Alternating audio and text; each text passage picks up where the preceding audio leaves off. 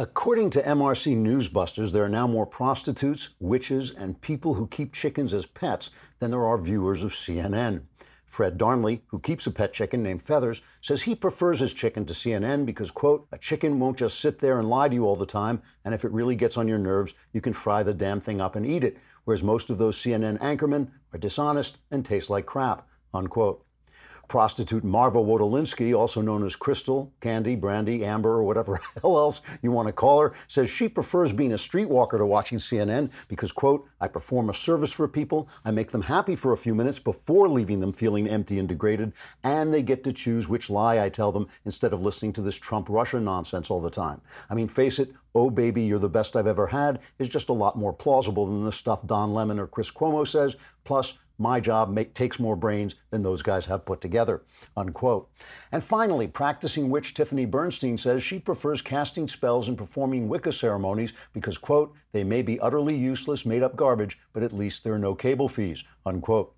CNN News Director Dimly Gormless, in a statement delivered between heaving sobs, told anyone who would listen, quote, I think we need a new business model. We've tried calling Trump racist, fascist, a Russian spy, but the problem is the viewers can get that at all the other networks, plus they have situation comedies. For the new rating season, we're going with Trump is an invading alien sent by Satan to destroy us. That, at least, is original, unquote. Gormless says CNN toyed with the idea of just reporting the news honestly, but it would have been too expensive to hire journalists. Trigger warning, I'm Andrew Klavan, and this is The Andrew Klavan Show. I feel hunky-dunky, life is tickety-boo. Birds are winging, also singing hunky-dunky-doo. Ship-shape, tipsy-topsy, the world is zippity-zing. It's a wonderful day, hurrah, hooray! It makes me want to sing. Oh, hurrah, hooray! Oh, hooray, hurrah! Okay, anti-abortion forces are on the march, and there can be no doubt this is heading for the Supreme Court, where Roe v. Wade may well be overturned. And that would be a good thing for both sides, both the left and the right.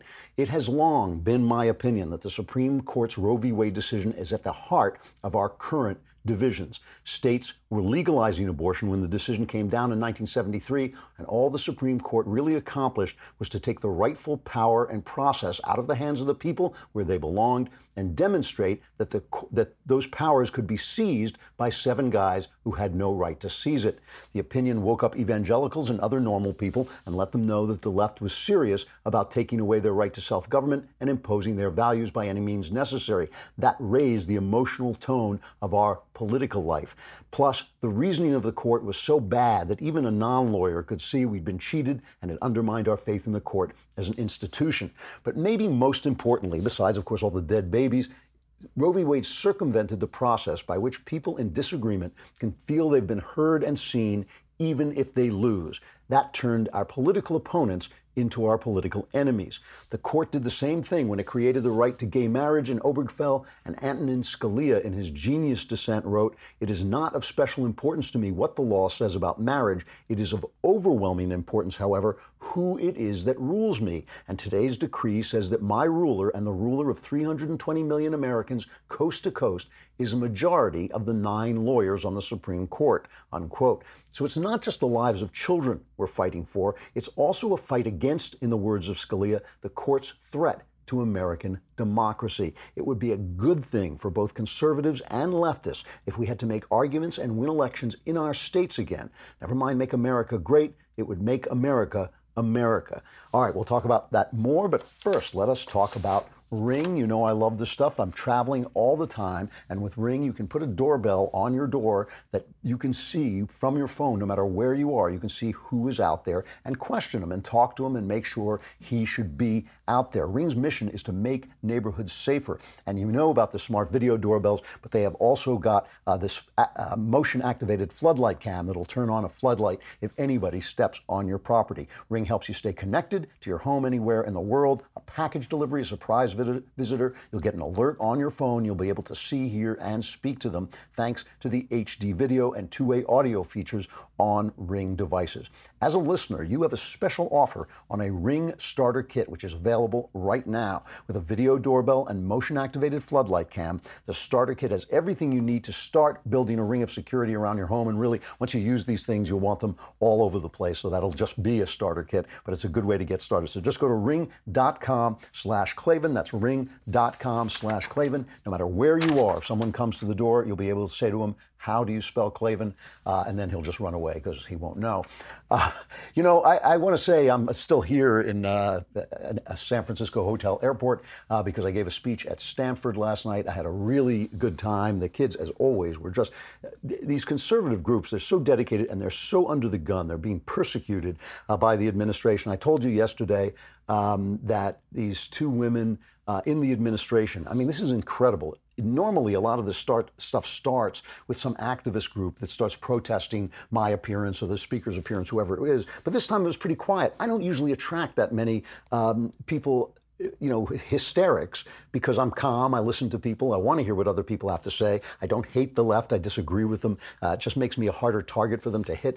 But this time, the administration went out of the way. Susie Brubaker-Cole, the vice provost of student affairs, and Tiffany Steinworth, the dean for religious life, put out this letter, as I told you yesterday, not a letter, I guess a newsletter that said they were, deeply disturbed that I was showing up and that it was unacceptable the way this had been advertised. And I was, they basically portrayed me as an anti-Muslim bigot. And they used that satire video, J is for jihad, where I make fun of the idea that jihad is actually a spiritual thing, not a violent thing, where in the Quran, it actually is always about fighting the unbeliever. So I made fun of that on that. And that's what they used to pin me as a Muslim hater, basically.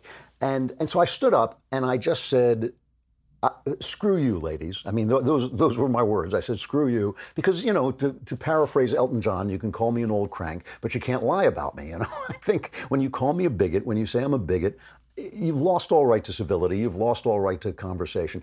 I didn't know the two ladies were actually in the audience. I've now heard they were in the audience. I wish I had known that, because I would have happily said it directly to their face. And I wish they'd stayed and spoken to me afterwards. But I was just explaining that, if there's only free speech and speech allowed by power, right? Because once you start defining speech as hateful or unacceptable, it's the powerful people who make those decisions. And the powerful people are going to protect their point of view and their positions of power. That's what they're going to do. And that's what these ladies were doing. And it's just wrong. It is just wrong to deprive.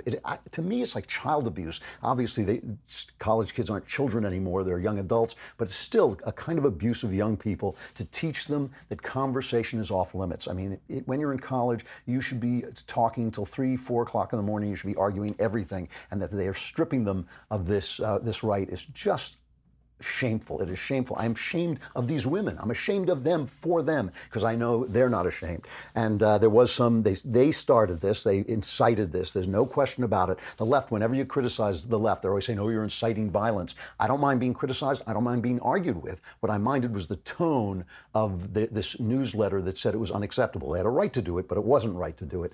And I was really ticked off about it. I got to be honest with you. I was really annoyed. And I don't get annoyed, even annoyed all that often, but I really was. And so anyway, I just want to repeat, screw you, ladies, and that this administration should be cleaned out of people like that. They should be all tossed out on their ear, and free speech should be allowed to thrive, especially at an institution like Stanford that is such a supposedly high-level institution. So let's talk about this anti-abortion. There's yet another. The Alabama and the Senate passed the big anti-abortion bill that virtually eliminates abortion. I think it's still a heartbeat bill, 6 weeks, but it's obviously going to be challenged. The governor of the state, Kay Ivey, didn't say whether she was going to sign it yet. She wants to see the final bill. It would be the strictest in the U.S. It makes it a felony for doctors to perform an abortion at any point during pregnancy, punishable up to 99 years in prison. Doctors who attempt to perform an abortion could face up to 10 years in prison. Women would not be liable. The woman having the abortion would not be liable. and their bill makes an exception for a mother who has a serious health risk. Anyway, this goes on to the bills, is added onto the bills like in Georgia, Kentucky, Ohio, and Mississippi, and obviously is a challenge to the court. It's obviously saying to the court, to the Supreme Court, here it comes. Jeffrey Toobin, who's the hysterical anti-Trump legal analyst at CNN, he points out that this is basically the result of Trump. This is Trump, as he says, keeping his promises. Cut number 8.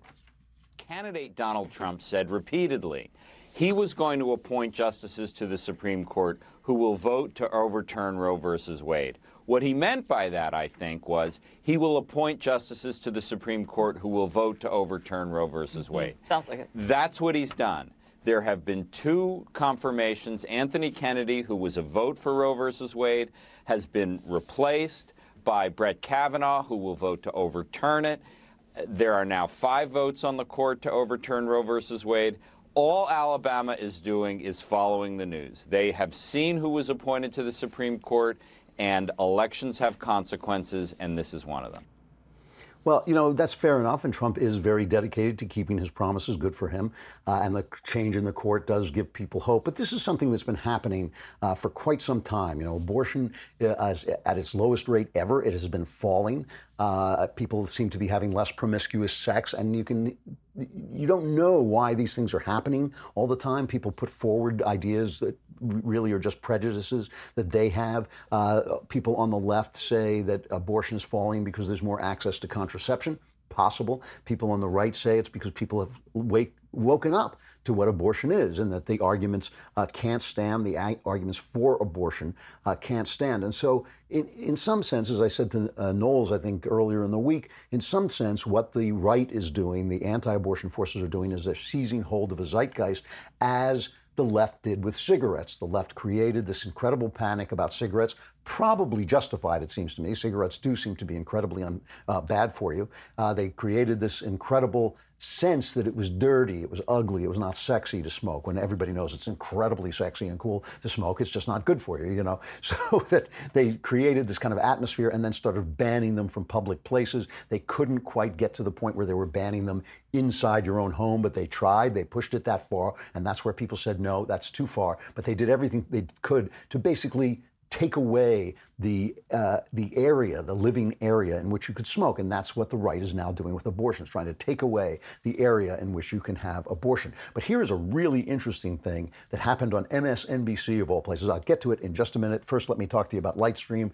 Lightstream, you know, this is something, this always amazed me. You know, I never even read the back of a credit card until I read about it in an article and then started to look at the kinds of interest rates they put on credit cards. Because every day you're spending money with a credit card going, yeah.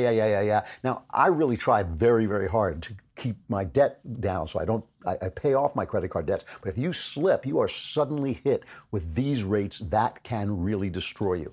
Lightstream has the answer. If with a Lightstream loan, you can get a loan and just pay off your entire credit card debt, right? You can get a credit card consolidation loan from Lightstream at a fixed rate as low as 5.95% APR if you use autopay. You can save thousands of dollars in interest and get a loan from $5,000 to $100,000 with no fees. Get your money as soon as the day you apply. Plus, Lightstream is a division of SunTrust Bank, one of the nation's largest financial institutions, so you have complete peace of mind. You want to save even more? My listeners get an additional interest rate discount. The only way to get that discount is to go to lightstream.com/Andrew. That's lightstream.com/Andrew. This is subject to credit approval. Rate includes 0.50% auto-pay discount. Terms and conditions apply, and offers are subject to change without notice. Visit lightstream.com/Andrew for more information. The thing about Roe v. Wade that is so important is it is not just a bad thing to take away from the people their right to make laws in their own states, which is what the federal system is supposed to be about. The Constitution, I always have to emphasize this because people don't know it, the Constitution is an enumeration of the government's powers. If it's not listed in the Constitution, the government can't do it. Many of the founding fathers didn't want there to be a First Amendment because they said there's nothing in the Constitution about regulating speech so the government can't do it. Fortunately, wiser heads prevailed, and they said if the government can seize power, it will. Let's tell them explicitly they can't do it. Does anyone think that the government wouldn't have taken away our guns or our free speech rights away before if they could have done it? Okay, so that is what the Constitution is. It's bad law. And on MSNBC, they have a guy named Danny Cevallos, who's one of their legal analysts, and he just points out it's bad law. There's a very good chance if this makes it to the Supreme Court that Roe v. Wade will be overturned, because we have known since the 70s that Roe v. Wade stands on a weak foundational basis. Whether you're pro-life or pro-choice, Roe v. Wade is really about, do we have an individual fundamental, do women have a privacy right in the Constitution that overrides state legislatures' abilities to make laws affecting abortion? And it's interesting to note that year 1900, almost every state prohibited abortion. By the time Roe v. Wade was decided, it was down to 30 states. The trend was that prohibiting abortion was going away. But now, by giving it to the Supreme Court, it creates a precedent that can be overturned. And the bottom line is that even if you are pro-choice, the right to privacy does not exist either in the history or the text of the Constitution, which is why Roe has always been ripe to be overturned.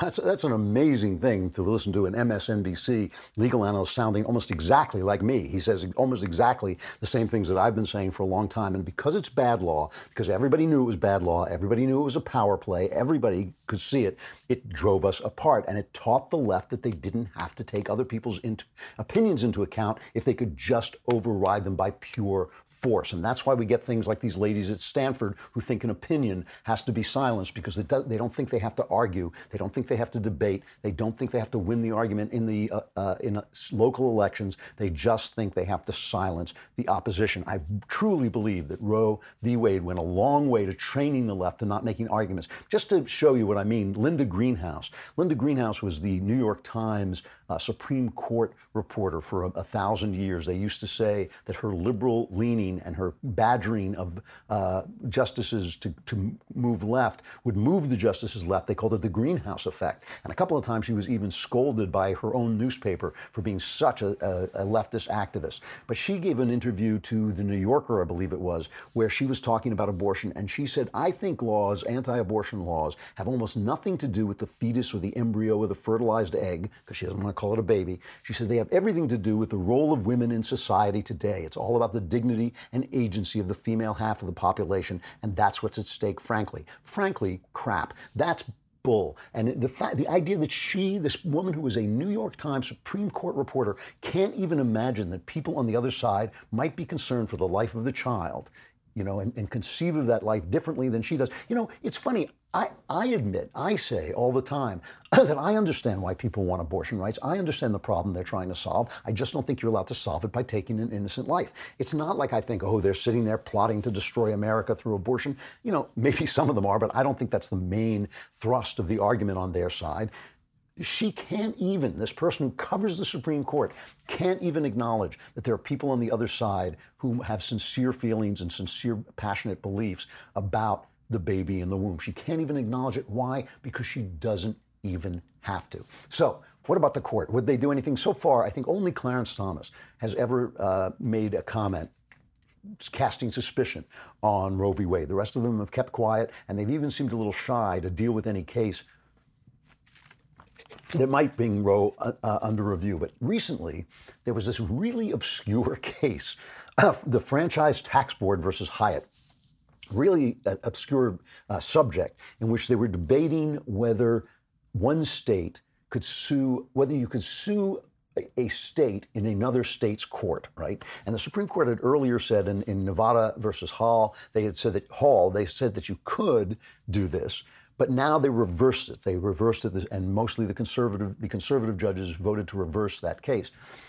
And Clarence Thomas, in saying this, said what is called stare decisis, which means let the decision stand, was not something that you could, was not, he said, it's not an inexorable command. It's kind of a tradition that you leave precedent in place, especially if it's going to disrupt all of our lives, disrupt the law and all this stuff. You leave the precedent in place, and if the legislature wants to change it, or they want to change the Constitution, they can do that.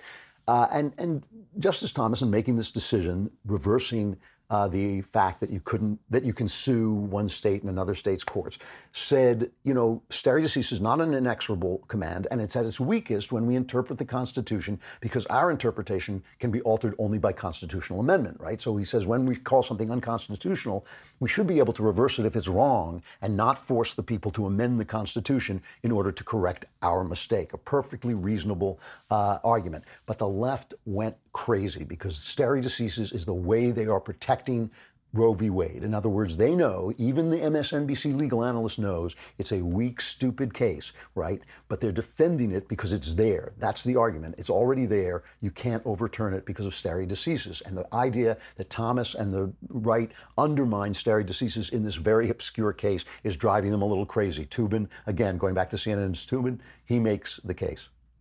Was about a really obscure issue, as you point out, of sovereign immunity. But Justice Clarence Thomas, who wrote the majority opinion, devoted his entire opinion, basically, to describing the circumstances when the Supreme Court should overturn their own precedents. And this precedent, in that case, was almost exactly the same age as Roe versus Wade. And the language that Justice Thomas used was very similar to the language that has been used to urge the court to overturn Roe v. Wade. And Stephen Breyer, in his dissent, he cited one of the big abortion cases as an example of the kind of case that would be overturned by this kind of language. So all the forces are converging on this issue of whether Roe will be overturned and allowing states once again to ban abortion, which many, many states will. I have to say I would have a lot more sympathy for the stare decisis argument if I thought that it applied in both directions, but of course it doesn't. Hillary Clinton ran her whole campaign on overturning, not her whole campaign, but throughout her whole campaign, she ran a campaign that she would say appoint judges who would overturn Citizen United, which limited your freedom of speech rights. We know that they are dying to overturn Heller, which secures your individual right to own firearms. So we know that they're not going to let stare decisis get in the way of anything they want to overturn. It's always one way. It's always a ratchet with the left. It always turns only in one direction. And so that whole argument to me is nonsense. Of course, if they've made a mistake in their ruling about the Constitution, it should be overturned. Of course it should. That's ridiculous. And so, I think, will they do it? I don't know. But I think that I still don't know because of Kavanaugh and John Roberts have not been very reliable votes. Kavanaugh probably more reliable on abortion. Roberts, I'm just not sure whether he has the nerve to do it, basically. But the point I'm making is it would be good for everybody. Everybody should want it overturned because everybody should want to get back to the idea of engaging with each other, with your fellow Americans, and having conversations and having arguments, passionate arguments, but polite arguments, that are followed by a vote so that one side wins and another loses, but the issue can always be turned around by another vote. The argument goes on forever, but at least the argument has a result because you have the power to make your own laws. That's what the court took away from you with Roe v. Wade. It wasn't giving you rights, it was taking rights away from you. Same with the gay rights amendment. I think gay people should be, gay rights decision, I think gay people should be against Obergefell because I think they should want to make their arguments to their fellow Americans in their states and win the argument there. I think they would have won it. I think that the court just seizes power when it thinks it will get away with it. I really do. I think that is what they do. The temptation to seize it when they feel the zeitgeist going their way. And if the Democrats did this, they'd be better at politics. I mean, if you were watching any of this kind of pre-election election stuff going on, they're not very good at politics. Trump hilariously was making fun of them the other day. Really, he made a speech to some company where he was touting the election. It was really kind of touting his economy, and it was really a kind of preview of what I think this election is going to look like. He first started out talking about how good the economy was, but then after he was just giving the facts of what an incredible economy his policies have created, and it is his policies to a large extent, he then went on, this is cut number 2, to start going after the Democrats. I'm looking at the competition. You sort of dream about competition like that, but who knows? Who knows? I got boot edge. I got them all. I got Beto. Beto's falling fast. What the hell happened? Remember about four weeks ago, he said, I was made for this. He was made for it. He was made to fall like a rock. What happened to him? But he's trying to restart his campaign. That generally doesn't work out too well. Political geniuses, when you have to restart your campaign, history has said that does not work out well, right? History has said that that's trouble. But he's going to restart his campaign. I just love Trump when he's like this, Buttigieg, I got them all. So, he's right about Beto. I got to say, Beto was on The View. Beto cannot stop apologizing, and he has just disappeared. He's one of these guys who's always failed upwards. He's never succeeded, but the media loves him, looks like a Kennedy, and he drives like a Kennedy as well, apparently. But he's on The View, and all he can do is apologize for his white maleness. There are things that I have been privileged to do in my life that others cannot. And I think the more that I travel and listen to people and learn from them, the clearer that becomes to me. When women in this country are paid 80 cents on the dollar that a man makes, African-American women, 61 cents, Latinas, 53 cents. When you have 10 times the wealth in white America than you do in black America, when you have the largest prison population on the face of the planet, and it's disproportionately comprised of people of color, the systematic foundational discrimination that we have in this country in every aspect of life is something that I have not experienced in my lifetime. And I've had advantages that others could not enjoy. I don't think you can apologize your way into the White House. I think that the left has got itself so tied up with this identity politics stuff that it can't really do politics. It can't do real politics, which is appealing to people and putting forward policies that are going to help them in their actual lives. It can no longer do that. It only can put out these videos, oh, here I am at the dentist and look how black I am. Here I am at the dentist and look how female I am. All these things of like, here I am drinking a beer. I'm just a regular guy like you.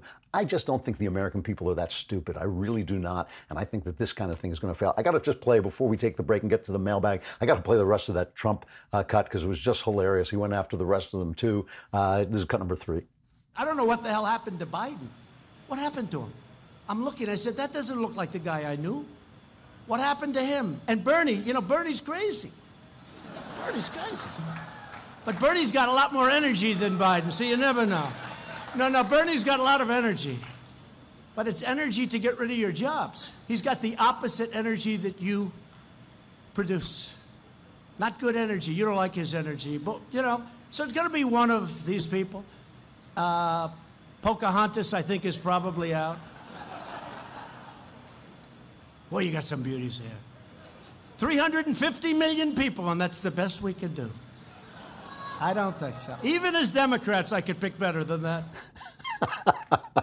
I just love it. And the thing is, he's right. They look really bad. Obama was a good politician, but he was such a creation. He was such a made thing, right? Remember all those present votes where he didn't get himself on record as saying what he really believed, and the hidden school records that got sealed up and all this stuff, and the running as a centrist and hiding the 20 years in this anti-American, anti-Semitic church, and the press covering up for him when he said, oh, you should spread the wealth around. The press just rushed to cover up for him. He was a hidden creation, right? He was an illusion put forward. It's hard to make a guy like that. And I think that Trump is so out there and so authentic in who he is and what he is that it's just more appealing than that kind of thing. And all the rest of these guys are like empty suits and empty skirts. They're really like not very talented politicians, and Trump is a really talented politician. I think if Roe v. Wade were repealed, I think if they can stop relying on the Supreme Court and on the courts in general to take people's rights of self-decision and self-government away,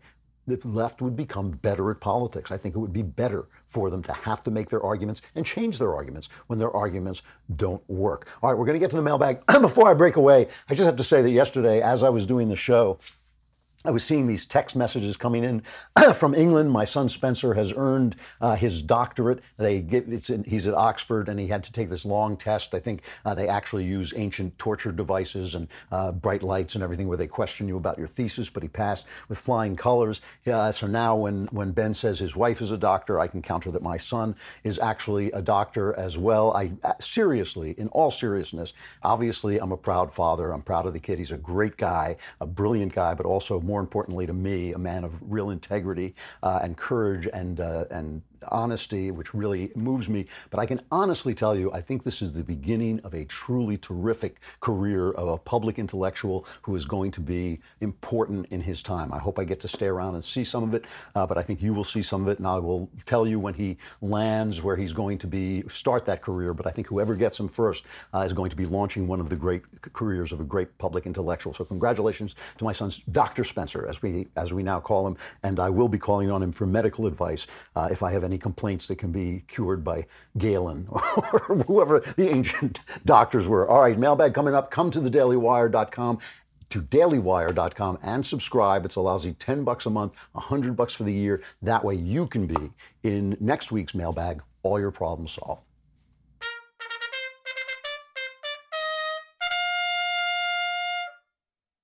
All right, the mailbag. How come when I'm randomly mentioning the mailbag, the scream is always there, but when it's mailbag time, you guys are like, oh, where's the scream? All right, never mind. From Thomas, His Grace, King Drew of House Clavin, first of his name, the non-triggered breaker of philosophical chains, protector of the lighthearted realm. I am going to need a bigger business card. You've often referenced the death of film as an art form. I agree, however, as best exemplified by epics such as Game of Thrones, human stories brought to life in The Night of and True Detective. Would you agree that as movies decrease as an art form, we've reached the golden age of television, blossoming with originality and full scope storytelling? Yeah, I've said this many times. I think we've had a golden age of television. I think it's tailed off a little bit, but that's okay. I mean, I think that what happens is it's gotten so big that some of the shows get lost. But I mean, we had The Sopranos, which was amazing. We had Deadwood, which was fascinating. Shows like The Shield and The Wire were great. And now I think Game of Thrones is probably, I think it's the best television show I've ever seen. Billions is a good show. We've got a lot of good stuff. And yeah, they'll always, look, the arts, I don't think arts really die necessarily. Sometimes some of them die, some of them become so old-fashioned that they fall out. But I think that arts go through this period of being moribund, and sometimes they come back to life when they're refreshed for some reason. But clearly the movies have played out their string as the central American art form, and just as clearly, television is now in that position. Television is the way we communicate a vision of the country to each other, and if they strangle it by making it all left-wing, as we were hearing from Mike Loftus yesterday, as they're trying to do, that too will die, because the country wants to hear all of its vision. This is something that was very important to Andrew Breitbart, very important to me, that the right not just speak in political terms, not just speak in terms of commentary, not just speak on talk radio and on podcasts, but also speak in the arts and present a vision of the world that's not propaganda, that's not squeaky clean, that's not about how wonderful everything is when you love Jesus, but just is life as we see it. And I think that if television allows that to happen, it will explode again, because there's all this talent that has been pushed out. Meanwhile, you have got the podcast and the book of Another Kingdom. I hope you bought the first book, because if you haven't, don't talk to me about the arts, but I hope you bought the first novel of Another Kingdom. Meanwhile, we are doing what we can in the places where we can get through, and we'll continue to do that, and we'll win too, because we're right. From Nicholas, Dear Supreme Overlord of the Multi-Universe, I recently discovered that I have a 17-year-old son. I didn't even know of his existence. The mother has not made any attempt to get support from me or anything. My problem is, it's my understanding that this kid has grown up believing his father died in Iraq. Now, after all this time, what right do I have to disrupt this idea? How would you even go about handling this sensitive topic? I'm beyond confused, and any advice would be helpful. He lives 600 miles away. Hashtag came for Ben, stayed for Clavin. That should be an official hashtag. I think that's an important, no, never mind. Yeah, okay. I think your first move should be to stay out of it, okay? This kid has lived his whole life. He hasn't asked to see you. He hasn't asked to find you. You can only be a disturbance to him, and you would only be doing it for your peace of mind. It would be okay with me if I were in your position, what I might do is I might contact his mother and say, look, I'm not going to interfere with this kid's life. You brought him up, you raised him. I didn't even know he existed. But if he wants to contact me, if that is something that would be good for him, I'm here and I'm willing to talk to him and then back out. It's a tough one. It really is a tough question. Obviously, you're curious. Obviously, you want to know. But you have not had an effect in this kid's life. He doesn't know you're there. There's no reason to think he needs to know you're there. He hasn't asked to know it. It would be one thing to contact his mother and let him know that you are willing to be contacted. It's another thing to interfere, and that's what I would do. That's the tack I would take. From Brian, hey Andrew, I just finished reading Werewolf Cop on your recommendation and I couldn't put it down. I absolutely loved it. The villain, Dominic Abend, was very fascinating and I thought the whole supernatural thriller mixed with crime thriller was excellent. What inspired you to write that book and how do you come up with villains in your stories like Dominic Abend? Love listening to your show daily. Keep up the great work. Well, thank you. That's really nice.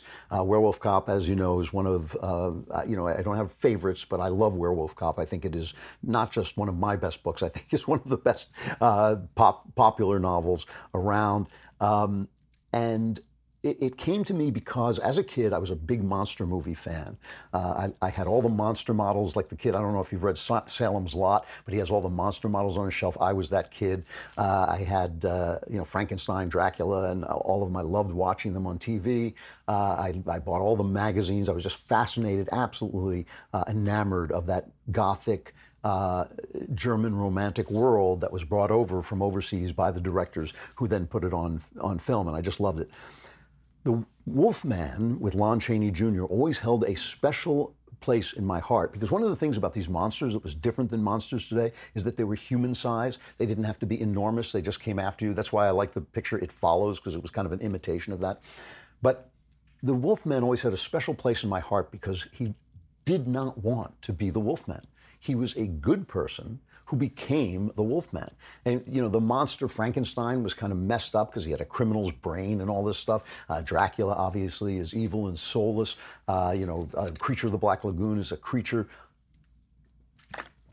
But the Wolfman was a good man. He just got bit by a werewolf. And that just struck me as a tragic, fascinating situation. So what I did in Werewolf Cop is I took a terrific person, a terrific, flawed human being, but a really good person, a religious person, and then put him in this situation where everything he believed and everything that he loved, he was acting against when he was in this condition. And of course, that sort of is I'm not saying it's a metaphor for original sin, but it's sort of the situation that you're in when you do what you don't want to do, when you do the things that you don't want to do. And it's kind of a sequel to my book, The Uncanny. It has some characters who come out of The Uncanny, but it's obviously a standalone book. And that's where it came from. It came from my love of that Dominic Abend. I can no longer remember how it's supposed to be pronounced. But Dominic Abend, I can't remember exactly how I created him, but he was, a character that is a really good foil for the hero. I was much more interested in the hero in that book than I was with the villain. One of the cops in there who says a lot of politically incorrect things made it almost impossible for me to sell the book overseas. He wouldn't even let him. He wasn't even supposed to be right all the time, but he's a little bit bigoted and he says things that you're not supposed to say, and it made it impossible to sell the book in Europe, which is kind of interesting. Anyway, Werewolf Cop, I really recommend it if you like thrillers. It is both a crime thriller and a supernatural thriller, so it's interesting. From Maxwell, hello, Sir Clavin, one who knows all in the multiverse. I am in 7th grade, and there's a girl that I have a crush on, and she wants me to kiss her. I have no idea what to do. I know that by asking you, I will get a 100% correct answer, so please answer. My life depends on it. Maxwell, that's a great question. The 100% correct answer to this is that you can only get the 100% correct answer from your father. I mean, that is the actual answer. If you're not in contact with your father, from your mother, I mean, this is something you want to know what your values are supposed to be, what your situation is in school. You want to talk about this with somebody who both respects you and knows what they want you to do, and it's not me, okay? So that's the 100% correct answer, that I'm actually the wrong person to ask in this situation. I think you should actually take this, if you can, to your dad and have a conversation with him about it.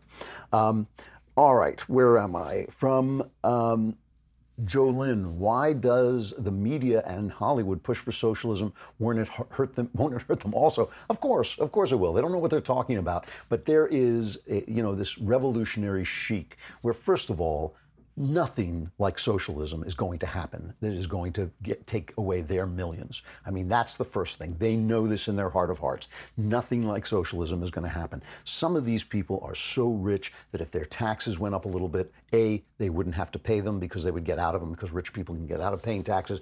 B, they wouldn't really notice it. But they don't think it's going to happen. They don't really think this is going to, if they're not paying the amount that they should be paying, because when you're that rich, there are all kinds of ways to get around it, which is fine with me. I don't think you should be paying that much in taxes anyway. I don't think government has a right to any more than 10% of your money anyway.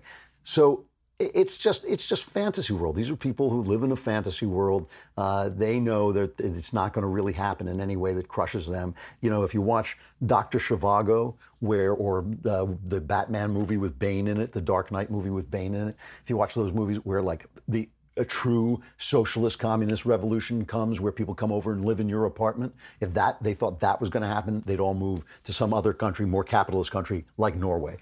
So it's just a fantasy. It's a virtue signaling fantasy. From Zach, dear cranky bald old man. That is on my business card. That actually is. After many years of trying, my wife and I will be having our first child, a girl. Congratulations. I'm absolutely terrified.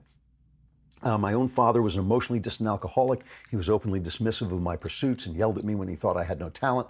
I'm afraid of replicating that. What advice do you have to show her my never-ending love and support for all her pursuits? I had exactly the same fear. I had exactly the same fears. I had a father who was very discouraging, insulted me a lot, was not very nice to me.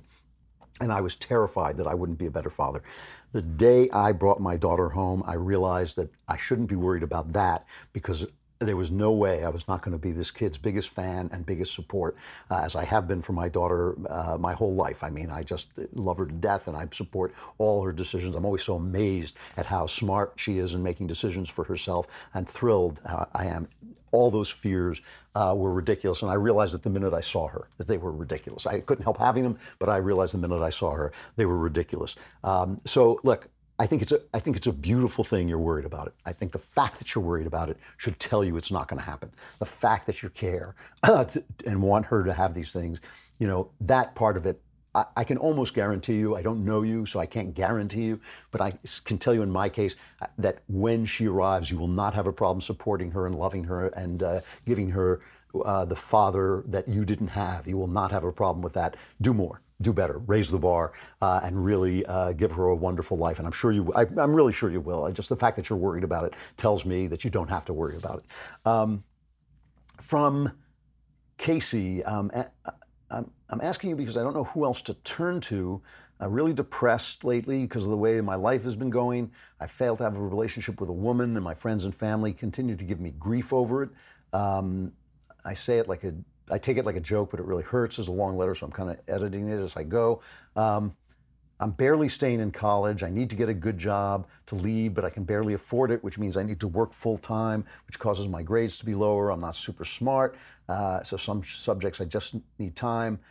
I don't have the time to study them. I live with someone who is constantly taking drugs and has violent outbursts. He attacks me out of nowhere once every 6 months, and my mother does nothing. So I assume this is her boyfriend or something. I'm not sure. No rehab, no treatment for his bipolar disorder, nothing. I've been feeling suicidal because of this. It feels like the world won't really care. How do I push through to at least have a dignified conclusion to my life without committing suicide, even if nothing works out? All right, so you're depressed and you're also in an abusive situation. That's your situation. You're depressed and you're in an abusive situation. You can't just wish for change, right? And you certainly should not kill yourself because this is a solvable problem. Your problem can be solved. There's no reason you can't have a happy life. There's no reason you can't get out of this situation. Your family is working against you, not for you. You need to get away from them. You need to get out of that situation. There are all kinds of different ways to do this, okay? And you're going to have to figure out the way, and you're going to have to figure out the energy. One way of doing it would be to join the military, which would solve a lot of your problems. The one thing you should stop thinking about right now is the girlfriend situation. Just stop thinking about it. I know it's hard. You're going to be thinking about girls, but I don't mean that. But I mean, stop trying so hard. Let that go. Get away from the people who are mocking you. Get away from the people who are abusing you. Leave. The military is a good solution. It will give you a lot of confidence. It will bolster you. It will give you strength. It will help you even afterwards to get through school. It'll teach you how to solve some of these problems that you have. It's not the only solution, but it is a good one. You need to get into another situation. You need to go out and get a job, get away from the people who are abusing you, get away from the people who are making fun of you, and that will help you get over your depression. If that doesn't help you get over your depression, then you should definitely see someone and a therapist and talk to someone about whether you need medication or whether you need treatment and deal with that. But you shouldn't just stand there and have your head hammered every day until finally you take your own life. That's not what you were made for. You were made with a purpose. You have a purpose. It is inside you. You have to summon the energy and start to find it. And a good way to start is to change your situation, change the abusive situation you're in, and get away from these people who are not on your side. You can't just sit there and let that happen to you. Don't worry about the girl, worry about you, and get out and do something else. And like I said, military is a good suggestion, but not the only suggestion. Figure it out.